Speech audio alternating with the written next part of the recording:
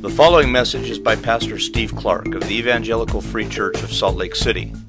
More information is available at our website, www.slcevfree.org.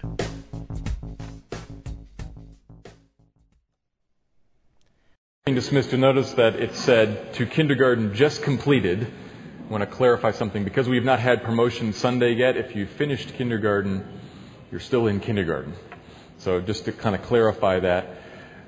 But what that also means is that we have first and second graders in here, which is a little bit unusual.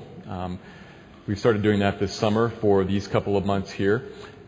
And if you're sitting next to a first grader or a second grader, if you're a parent of one, or if you are a first grader or a second grader, I hope that we all view this as a good thing, as an opportunity to worship together as a whole church family.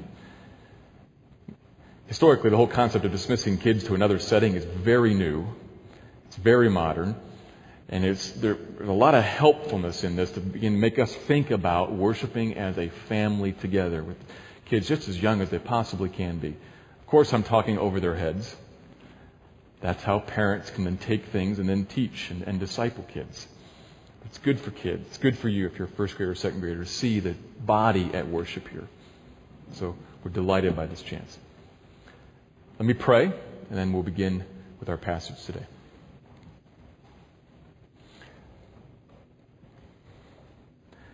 Father, you are Lord of all. The Lord of all of the nations, you're Lord of all of the people in the nations, and you're Lord of all the details of the people's lives in the nations. You're Lord of me, of the individuals here in this room. Every single aspect of our lives, you reign over and cry out, I am Lord, I am supreme. May that be a good thing for us. May we view that as a blessing because we come to you humble and in faith, trusting and not trying to resist. You mean for your lordship, for your supremacy to be marvelous and good and joy-giving, and I pray that it would be that for us. Work in us this morning, Lord, to conform us a little more to your image, to soften us, to humble us, to bring us to you, trusting and hoping and depending. We look at one particular aspect of our lives that you're a Lord over. Particularly this morning, we focus on our livelihoods, on sustenance. I pray, Father, convince us that you have this too under your control. We can trust you. We need not and must not take these things into our own hands, but should lay them at your feet in confident hope that you, the Lord over it, will meet our needs and care for us, your people. Speak that truth into our minds and hearts this morning. Build your church and bring glory to your Son. And I pray this in His name. Amen. We turn our attention this morning to the 8th of the 10 Commandments. Over the last couple of months, our study of the book of Deuteronomy has kept us in chapter 5, where the commandments are one by one enumerated. And we've looked at the foundational piece of the 10 Commandments and then the first table of the law, which is the first 4. They form a unit, primarily instructing us how to worship God, how to interact with God on kind of a vertical plane. And then we move to the second table of the law, which is numbers 5 through 10, which primarily address the horizontal, how we are to interact with other people in the community. And number 8, obviously, is in the second table of the law. It's going to be instructing us about how to deal here on this plane in a way that pleases God. We've learned a lot about the 10 Commandments so far, but there's one thing that I've said several times that bears repeating every Sunday. We need to be sure that we approach the 10 Commandments with the proper mindset, that we don't approach them as some would like us to, as some teach. We must not approach the 10 Commandments as if, here's the things you do so that God will accept you and you can become one of His people. That's false. In fact, it's the exact opposite way. Because you have already become one of His people, here's how you live in His kingdom and in His world.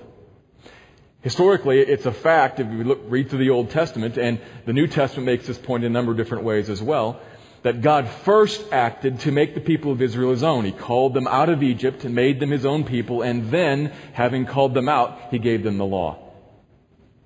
So the law follows the making of them to be His people. Same thing for us today. We, as Christians, become Christians and then come to the law and say, this is what God wants of His people in His kingdom. So we've got to get that order right. And if you misunderstand that, you misunderstand a ton. So you need to clarify that yet again this morning. But with that, let me turn to the text.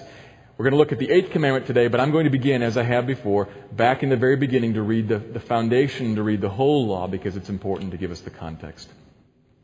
So I'm going to begin reading in Deuteronomy chapter 5, starting with verse 6, reading up through verse 19. Verse 6. I am the Lord your God, who brought you out of the land of Egypt, out of the house of slavery. You shall have no other gods before me. You shall not make for yourself a carved image or any likeness of anything that is in heaven above, or that is on the earth beneath, or that is in the water under the earth. You shall not bow down to them to serve them. For I, the Lord your God, am a jealous God, visiting the iniquity of the fathers on the children to the 3rd and 4th generation of those who hate me, but showing steadfast love to thousands of those who love me and keep my commandments. You shall not take the name of the Lord your God in vain, for the Lord will not hold him guiltless who takes His name in vain. Observe the Sabbath day to keep it holy, as the Lord your God commanded you. 6 days you shall labor and do all your work, but the 7th day is a Sabbath to the Lord your God. On it you shall not do any work, you or your son or your daughter or your male servant or your female servant or your ox or your donkey or any of your livestock or the sojourner who is within your gates, that your male servant and your female servant may rest as well as you. You shall remember that you were a slave in the land of Egypt, and the Lord your God brought you out from there with a mighty hand and an outstretched arm. Therefore the Lord your God commanded you to keep the Sabbath day. Honor your father and your mother, as the Lord your God commanded you, that your days may be long and that it may go well with you in the land that the Lord your God is giving you. You shall not murder, and you shall not commit adultery. And for today, and you shall not steal. The word of the Lord. And once again, the text is very short, just a couple of words. And a lot of what it means is kind of immediately obvious to us. But there is one thing that we need to kind of drill into a little bit that'll help set the context for what would have been primarily heard when this commandment was first spoken. And understanding the context a little bit will help us to kind of see some different angles, and I think help us to get at the heart issues that are connected to this commandment. Our modern, particularly Western culture, is probably a little more inclined to read this in a certain way. So I kind of got to ask you to put yourself back a little bit into a previous culture and a previous generation. If you're an ancient Israelite coming out of Egypt in the Sinai desert, when you hear this, you hear don't steal. And obviously it's not qualified, so it means don't steal anything. Don't steal, period. Anything that's not yours, don't take it. But in your culture, most of the things you own are all of a certain type. There is some gold and some silver in the culture in the time. The Egyptians, we know, gave them gold and silver when they fled Egypt after the 10 plagues. The Egyptians kind of chased them out and sent them away. Here's some money, go. So they had some gold and some silver, but the vast majority of the possessions that they had, and certainly possessions that they had that were worth anything, were all connected to their livelihood. The vast majority of their things would be related to how they made a living, how they provided for their sustenance. We today, we have whole realms of endeavor that would have been largely foreign to Israelites back then. I'm thinking particularly of realms like entertainment and leisure, things like amusement. Not to say that the Israelites never had any fun or never entertained guests, but we, in our opulence, have taken that to a whole new level. We have whole categories of life. built around these concepts, such that we have camping gear and golf equipment and motorcycles and snowmobiles and bicycles and iPods and stereos and video games and televisions and stamp collections and cameras and toys and jewelry, etc., etc., etc., etc. Loads of that kind of stuff in our homes, in our garages, in our vacation homes, in our timeshare condominiums. All kinds of stuff that could potentially be stolen. Because it has a value, because there's a market for all those things. But, importantly, if any of that stuff is stolen, it has zero impact on your ability to make a living. That's the big difference. We often miss this. For most of us here, in particular this is accentuated in our suburban setting, and not all of us are in this category, I realize, but most of us, the things, the tools that we need to make a living are really hard to steal. Take, for instance, myself. For me to make a living, I need a functioning body and a few clothes. I need a body so I can think and read and talk, and some clothes so I can stand in front of you. But that's about it. And most of us here are in the very same situation. Whether you work in an office or in retail or in a factory, what you need to work is a functioning body and clothing. Put yourself in a different setting, though. Back in that original setting, like an agrarian society, or perhaps some of us here who own businesses and own the implements of our actual labor, like a tractor or a plow or something like that. Back in a farm setting, the stuff that you own is all tied to your living. If you steal my iPod, big deal. I'm irritated, but I'm still going to make a living. But if you steal a farmer's ox, how's he going to pull his plow or pull his wagon? If you steal his plow, how's he going to break the ground? If you steal his seed, how is he going to sow in a crop? If you steal his axe, how is he going to cut wood for the fire? Or his hammer, or his tools, his harness. You steal any of those things and you threaten his ability to make a living. You threaten his family's life.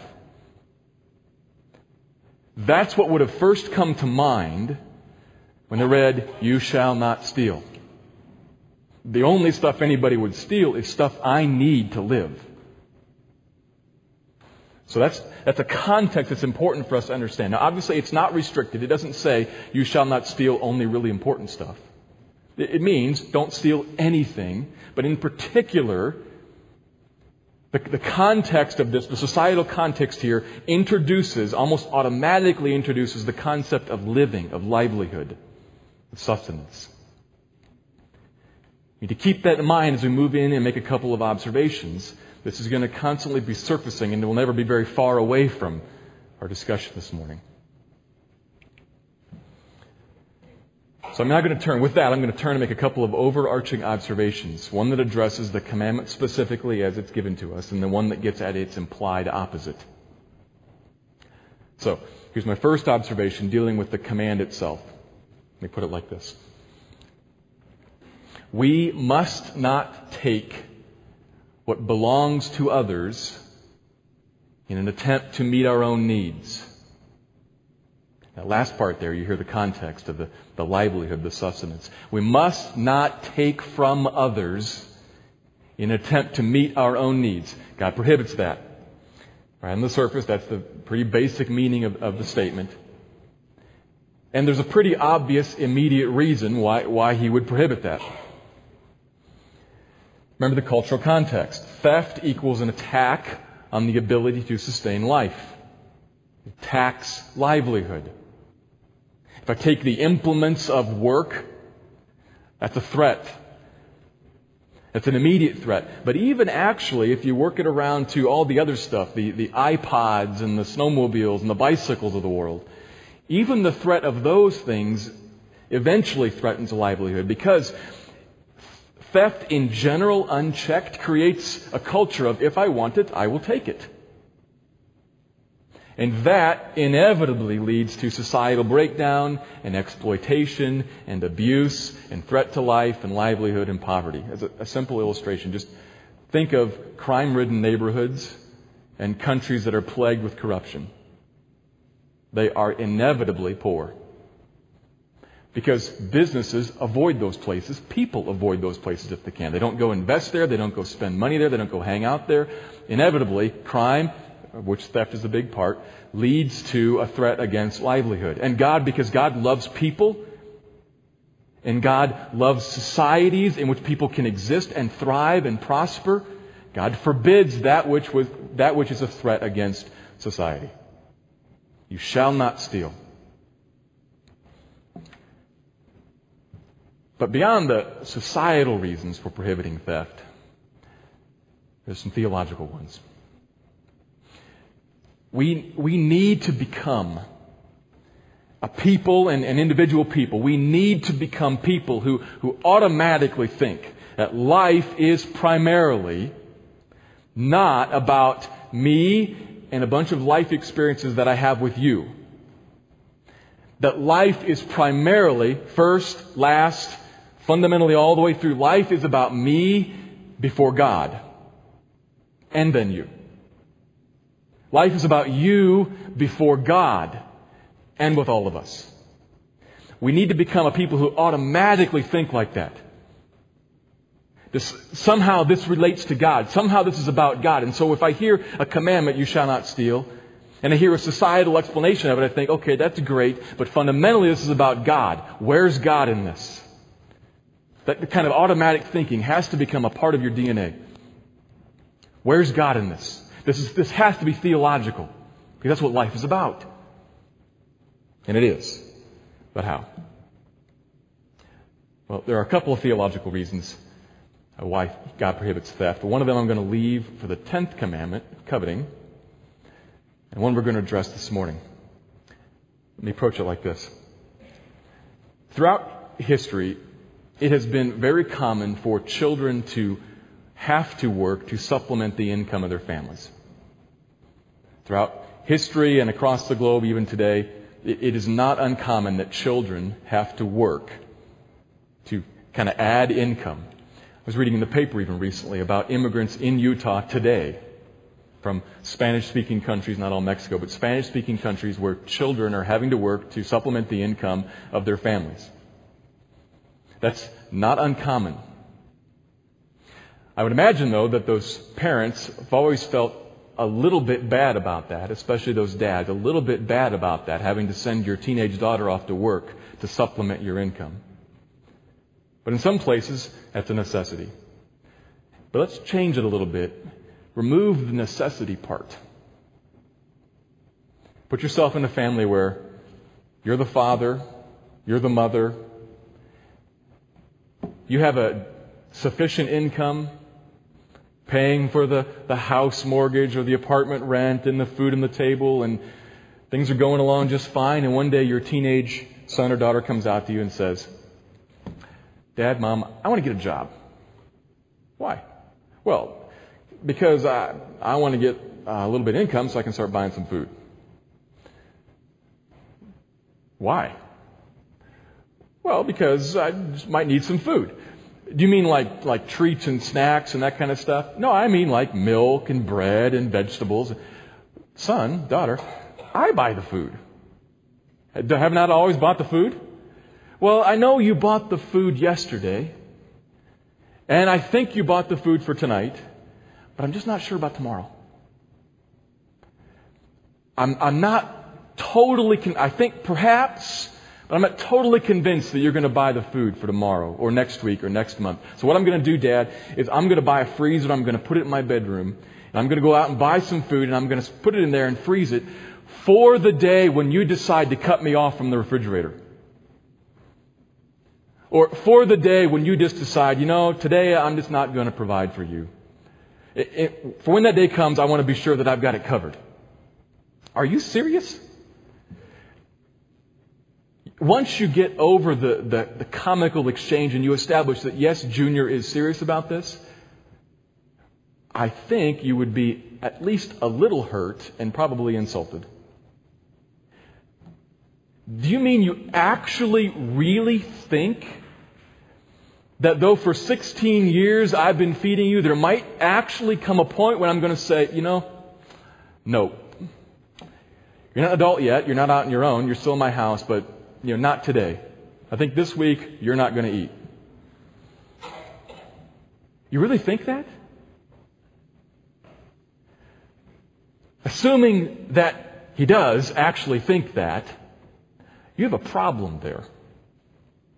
What is it? It's a problem of trust and of what he believes about your character. It's an issue of whether or not a capacity question, it's a willingness question. I know you have a job and you just might decide not to feed me. And in that case, I want to be able to take care of myself. That's a problem. That's the issue behind theft. This is where the Ten Commandments begin. Verse 6, I am the Lord your God who brought you out of Egypt, who delivered you. And then as he says in Deuteronomy 1 and 2, I fought for you. I carried you through the desert like a father carries his son. Deuteronomy 2, he brings them up to the land of Esau and says, don't take any of Esau's stuff. Why? Because of a societal reason? It would be a problem for Esau and you? No. Because I'm not giving that to you. I have something else to give you. Believe me, because have I not, he says in Deuteronomy 2, have I not blessed all of the work of your hands in the desert for the last 40 years? Have I not met all of your needs up to this very point? So trust me, don't take his stuff. I will provide for you in the immediate future. Believe me. Same issue there. There's a back record of faithful provision. And there's an opportunity at this moment to say, I'm going to reach out my hand and get it for myself. And God says, don't. Trust me in my promise to provide for you tomorrow. And theft says, no. I hear the promise. I see the backlog of the back record here. I don't believe you. I don't trust you. Yeah, I've seen all this before. I hear your promise today. I think I had best take the means into my own hand for when the day comes that you cut me off and say, I will not feed you today. I'm going to have to reach out my hand and get something for myself. That's the issue behind theft. It is unbelief. Theft is a theological issue. It is a repudiation of God's wisdom in allotting the times and seasons, the lot in life that you face right here today. It's a rejection of His providential power to provide for you. And fundamentally, it is a denial of His loving care for you as His child. Theft is theological. It is something that you say about God. Doubt and unbelief. It's law-breaking. The stealing of anything is law-breaking. But particularly the stealing of things that are used, the tools, the implements of making a living, of a livelihood, of providing for yourself. Taking those things. In our day, it's not animals and farm implements. For most of us, it's probably just money. Gets right down to it. We're talking about cash. Theft of money perhaps from your employer, right out of the register, or right out of your expense account, right out of the warehouse. Or from the government and not reporting all of your income. Or not paying the taxes on the income that was reported. Or perhaps from another individual person that you interact with, maybe a client that you have, or a contractor that you hire and then stiff. In some way, theft reaches into many different areas, particularly of the economy, but many different areas of your life. There's no way I could touch on every single one of them, so I'm not even going to try. You shall not steal. May God bring conviction to you today if that applies to you directly.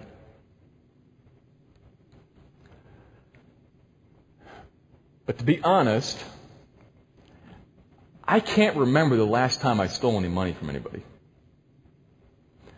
And as I'm dealing with this passage for this week and trying to think about this commandment, the difficulty that I keep bumping into is I don't steal anything from my employer. I don't steal anything from the government. I don't steal anything from other people. As far as I'm aware, as I can look back into recent memory, and I haven't done those things. And I suspect that many, maybe even most of us, are in the very same place. And so we can come to the 8th commandment here and we can kind of look at it and say, okay, that's a good reminder, I guess, and it's a good thing to instruct the kids on. I'm glad the first graders are in here so they know this. But it doesn't directly apply to me. I'm beyond that. Well, as I think about it and kind of drill into it, I think it does apply to more of us than we probably think. And so as to kind of expand the circle and bring more of us into this, let me turn your eyes back to where I just was a minute ago with why theft is theologically evil. And remind you that God is primarily, first and foremost, concerned about our hearts from which our behavior comes. God's dealing with the heart, and the heart attitude that's behind theft is a doubt of God's provision and a belief that if my life is to be sustained, it's up to me, and so I better get about acquiring the means. Sometimes, there's a continuum here, sometimes all the way out here on this end of the continuum, that means that I actually take something from somebody else. I don't live out there. Probably most of us don't. But it's the same continuum with the same heart attitude, and that's what God's primarily concerned about. The heart that leads to the behavior. He's concerned about the behavior too, of course, but the heart that's behind it. And I look at the heart attitude of not believing, of not trusting God's provision for me, and I see that that is in me often. Looks like not robbery, but worry, masquerading as prudent planning. And overwork, masked as diligence. And hoarding, disguised as wise saving. But the tricky thing is, those things of saving and working hard, that's good. You could even find commandments about working diligently in the Bible. Those things on the surface, they might look all good and fine. But what's driving them beneath? Is it this heart attitude of, I don't believe, yes, God provided for me last year, last decade, and today, I think, but I'm not sure if there's going to come a time where He's going to cut me off and say, not today. And so I better prepare for that by acquiring the means myself. And I'm going to work really hard. And I'm going to plan out every possible facet of this life and of this job. And then when I get things, I'm going to keep them and sit on them for the rainy day. Is that what's driving these otherwise wise and good behaviors?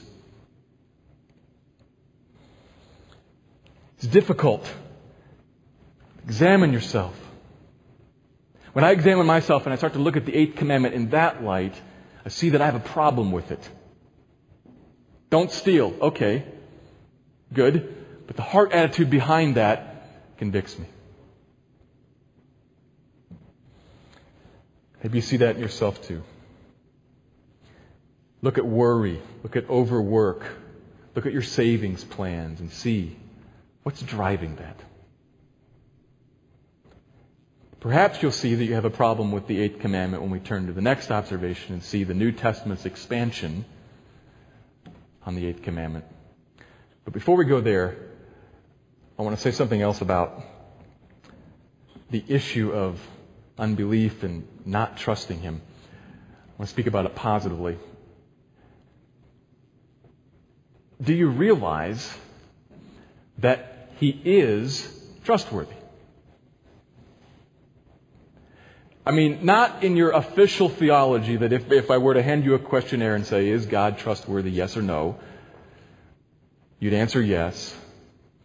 Can He be trusted to provide for your physical needs? You'd answer yes. Of course, we all would. But I mean, do you really believe it? Do you really believe that God is worthy of being trusted. And how do you know? He has offered to us one extremely significant final statement about His trustworthiness. You probably know what I'm talking about. The cross has many different uses in the Christian life. Fundamentally, the cross is where Jesus goes to die to pay the sin penalty due to us for our lawbreaking. Fundamentally, that's what the cross is about.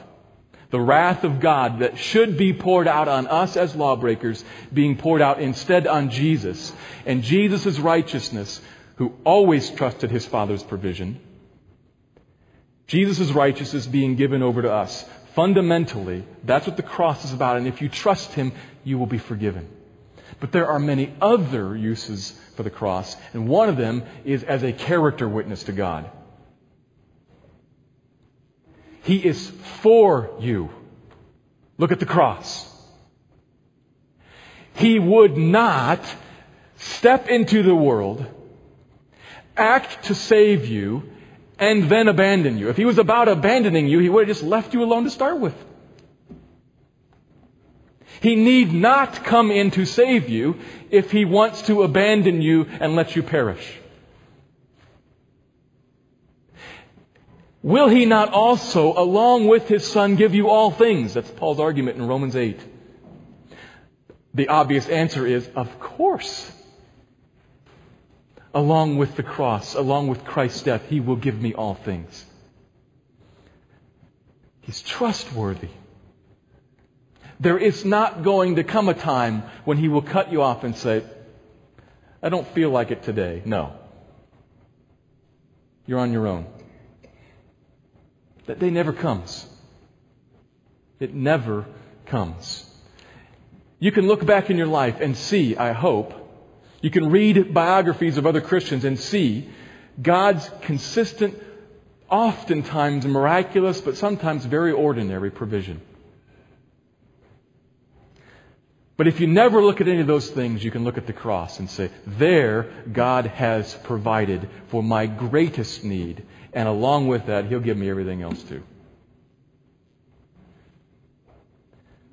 When you're tempted, and these are economic times that for some of us may be very tempting, to wonder, is God there? Does God care? Is He going to provide? Can He? Is He aware? Will He? When you're tempted in these times, look to the cross and see His nature displayed, see His character displayed for you, and realize what can separate you from the love of Christ. Nothing. Not famine, not hardship, not sword, nothing. His love is steadfast and everlasting for you, and He will provide.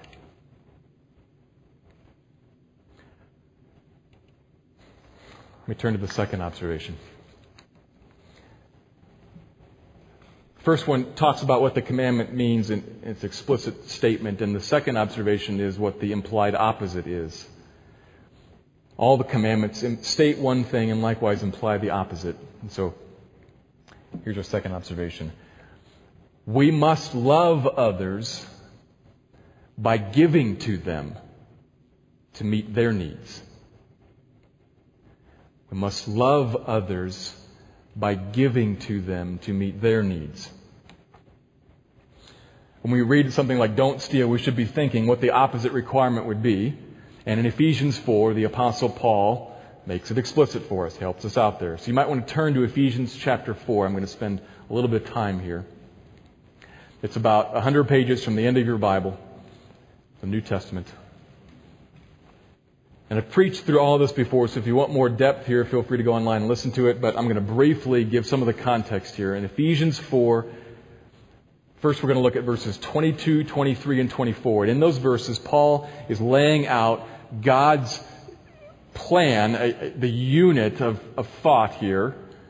22, 3, and 4 all belong together. But how it is that God grows Christians, how it is that He matures Christians.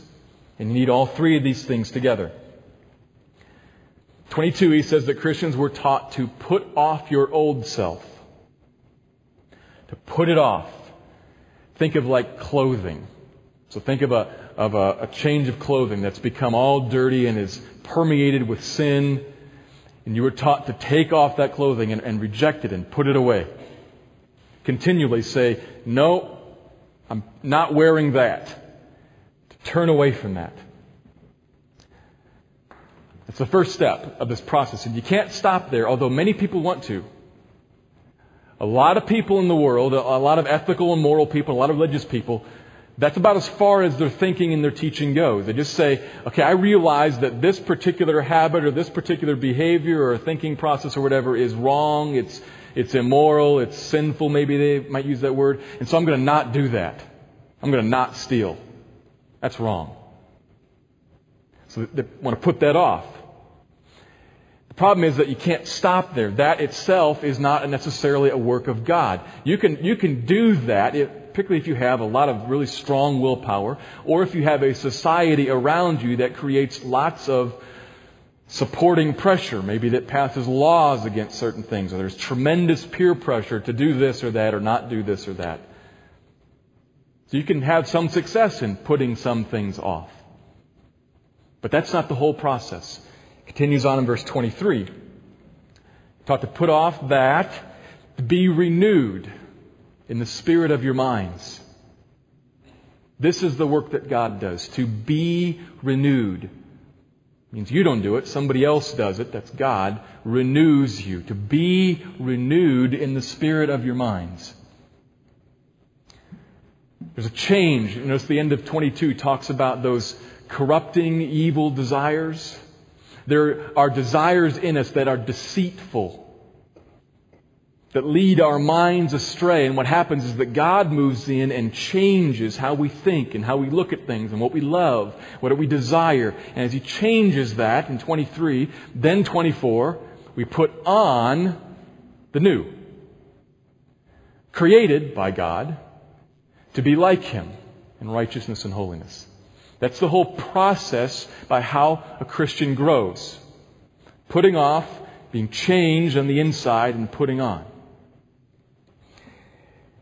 Then to be specific about how this applies to the 8th commandment, skip down to verse 28. Paul writes, let the thief no longer steal. That's put off. Sounds a lot like the 8th commandment. Don't steal.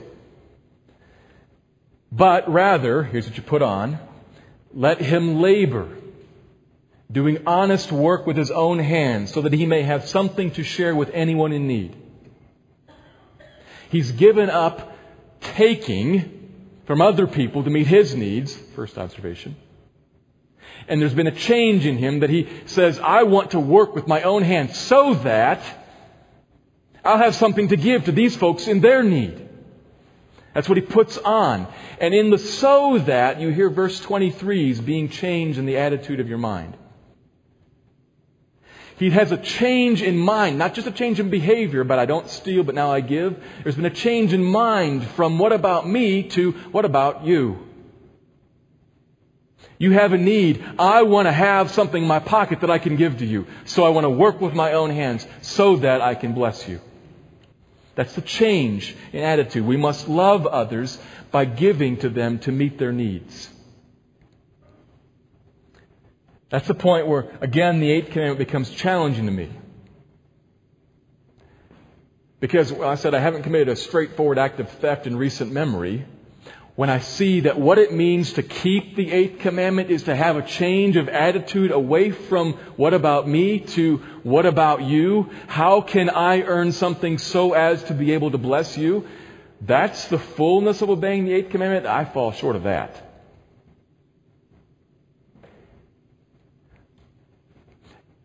If you come to a congregational meeting and you can read, you know how much I'm paid. So probably many people in this room know what my salary is. And you know I'm not poor, I'm not rich, I'm comfortable. I have money to give. But I constantly sense, as soon as the opportunity to give $100 of this or $1,000 of that or $50 of this, as soon as the opportunity comes up, I sense in my heart right away the cinching up of the purse strings. because my thinking is still on me. And I can look at my life and, man, my basement's been a money pit for years. And my backyard's about to become a money pit. And after that, my roof will be. And I've got kids who are going to be going to college one day. And. Wouldn't it be wise to to save the money that I have? To hold on to it for all of those needs? And maybe it would. That's the trick.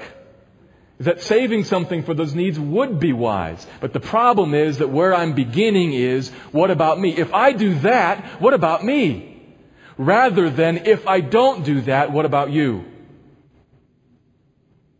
That's the change that has to happen. And it hasn't fully happened in me yet. As you look at your life, maybe it hasn't fully happened in you yet either. And if so, then you're not keeping the 8th commandment. There's a change that needs to happen. But be careful. The heart change that needs to happen is not, as it might seem from what I was just saying, is not first and foremost that I develop a view for and a compassion for you. That's not first. We need to become a people who realize that first life is about me and God, and then you. It's first me before God. The change that needs to happen in my mind is about how I am interacting with and am I believing in God's character to provide for me tomorrow or not. That's the change about me and God. This is something that Hudson Taylor knew well. Learned again and again. Hudson Taylor was one of the first and one of the most remarkable missionaries to the country of China. Year 1854, he landed in China as a 21 or 22-year-old young man, single. And he pioneered much missions work in China, and it affected how churches do missions all around the world. But he tells of a time when he was preparing to go to China, living in London, and he constantly lived on very little, very near the poverty line. And he found himself at one point down to his last coin, a single coin. And without attempting to translate what the coins were in England in the mid-19th century to what they would be equivalent today, let me just say it was a $10 bill. It wasn't the equivalent. But a little bit of money that you could live on for a couple days, but not a lot. He's down to his last $10 bill, had no other money to his name at all, and had some water gruel on the stove at home for dinner that night and enough left over for breakfast tomorrow, and then he was done. Nothing else in the house. 2 bowls of water gruel and a $10 bill. And he finds himself on his usual Sunday ministry rounds going through the tenements of London, and a man asks him, come pray for my dying wife. And he leads him down the alleyways and into this hole of an apartment where there are 4 kids standing there with sunken temples and sunken cheeks, starving. And a brand new baby just born to that mother lying there in squalor on a pallet, starving. He said the baby wasn't crying, the baby was moaning. And he's got a $10 bill in his pocket. And the man didn't ask him for money. The man asked him to come and pray. Knew him to be a minister of some sort. And so he begins to talk to them about a God who can be trusted. And he begins to pray. And all the while he's having a tremendous battle of conscience on the inside. Oh, I wish I had 2 5s.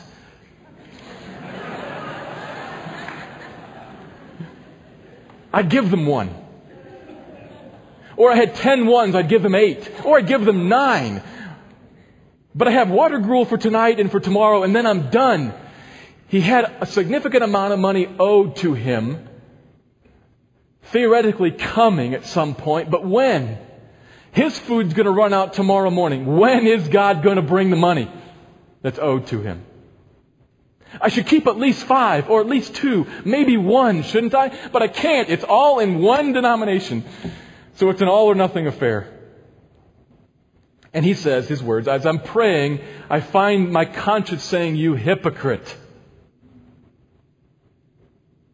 Speaking to them about a God and Father in heaven who can be trusted with a $10 bill in your pocket that you won't part with. And he says, I found myself unable to trust God without sixpence. Some portion of the coin. Note, he did not say, I found myself without compassion or without love, because that's not the first issue. The first issue is, do I trust God or not? That's the dam that needs to be removed so that the blessing can flow. If I trust God to meet all of my needs, if that gets removed, then I can give cheerfully, believing that if the water gruel runs out, He'll provide. That's what he wrestled with. Graciously, God intervened. And He gave. And his joy, he said his joy just overran him there in that apartment. And the next morning, before he'd finished breakfast, miraculously money arrived in his apartment, enough to live on for a couple days, and then the large sum of money came miraculously again at the end of the week. Great that it all worked out nicely, isn't it? Doesn't always work out that miraculously and that cleanly. Sometimes God provides much differently than we think, or much less than we think. But He will not abandon you. The issue, the change that needs to happen, is a reorientation on the issue of belief or unbelief. Do I believe that God will care for me? That God will carry me? That God is a sure rock? That He's the place I can anchor onto and hold onto and find shelter with for all my needs in life? That's what Paul means in Ephesians 4. When he talks about the renewing of your mind, the changing of the spirit of your mind in verse 23. We know that because that's what he does in the first 3 chapters of the book. He attempts to argue with the Ephesian church again and again and again. Essentially, look at the cross. Look at the gospel. Look at what all that God has done for you in Christ to rescue you from your sin and to make you a people and to give you an inheritance. Chapter 1, he talks about the glorious inheritance that's been given to the saints. You have everything that you need. Chiefly Christ. And if He's given you Christ, will He not also with Him give you all things? Yes. And then he prays that they would see that hope. And secondly, he prays that they would understand just how God views His own people as His own inheritance. He uses the word inheritance in a different way. We have an inheritance, and God has an inheritance, us, His treasured possession. He loves His people. Will He abandon them? No. He loves His people. Shouldn't we? Yes. Seeing that, having that kind of a mind change to see how Jesus views His people. Paul prays for their eyes to be opened because it must come by a spiritual work must happen that you must see it. When you do, trust grows. And the dam of unbelief gets removed and the blessing can flow. To the body whom He loves. Ephesians 5 said He loves the church and gave Himself for her. And also to those who are not Christians. As Jesus Himself implies in places like Matthew 5 and in the parable of the Good Samaritan. Who's my neighbor? Everybody. Everybody. Who does God love? The just and the unjust, Matthew 5. He sends rain and sun on the just and the unjust. Now, it's not love in the very same way. It doesn't mean that the unjust are saved. The unjust are unjust. There's a difference there. But his point is, the end of that story, Matthew 5, if you want to be like your Father who is perfect, you must love not just your friends, but also your enemies. Everybody.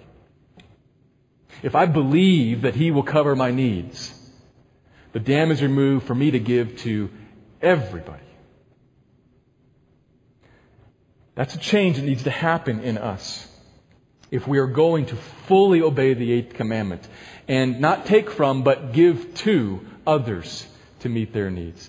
And I think obviously this matters as we're attempting to talk about community in our church. Community, think of Acts 2 and Acts 4, community where they gave, where they sold their houses even to meet the needs of people. You got to have a high view of God, not first and foremost a high compassion level, a high view of God that will then lead to a high compassion level. It starts with God. And they had that. They saw that. They were enthralled with Him, and then they gave everything, if need be, to meet the needs of people. There are obvious connections why we need to have this change happen. We're going to see a community develop here that's God-honoring, that's filled with sacrifice and love and giving to others in the church and outside of the church. Believers and unbelievers alike.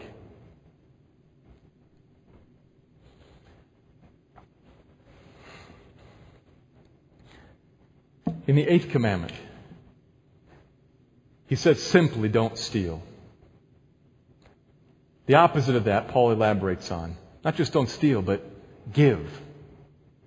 And in the middle of that, we need a heart change that reorients me from concern about myself, based on distrust, to concern for others that's rooted in trust. May God work that change in us. May He show Himself trustworthy to you. May He open your eyes and show you the vast inheritance that He has and the vast inheritance that you are to Him.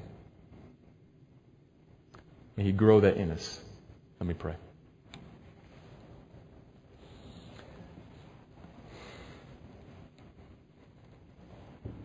Father, would You open our eyes?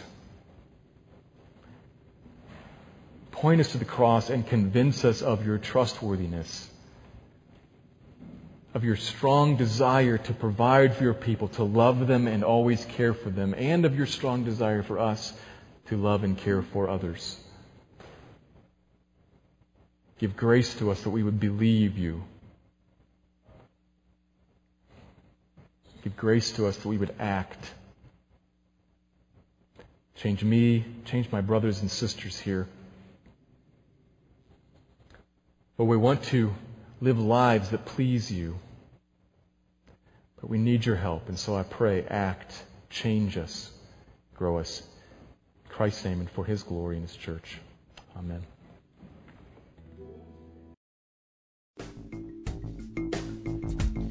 Thank you for listening to this message by Pastor Steve Clark of the Evangelical Free Church of Salt Lake City in Salt Lake City, Utah. Feel free to make copies of this message to give to others, but please do not charge for these copies or alter the content in any way without permission. We invite you to visit our website at www.slcevfree.org or call us directly at area code 801-943-0091. Our mailing address is Evangelical Free Church of Salt Lake City, 6515 South Lion Lane, Salt Lake City, Utah, 84121.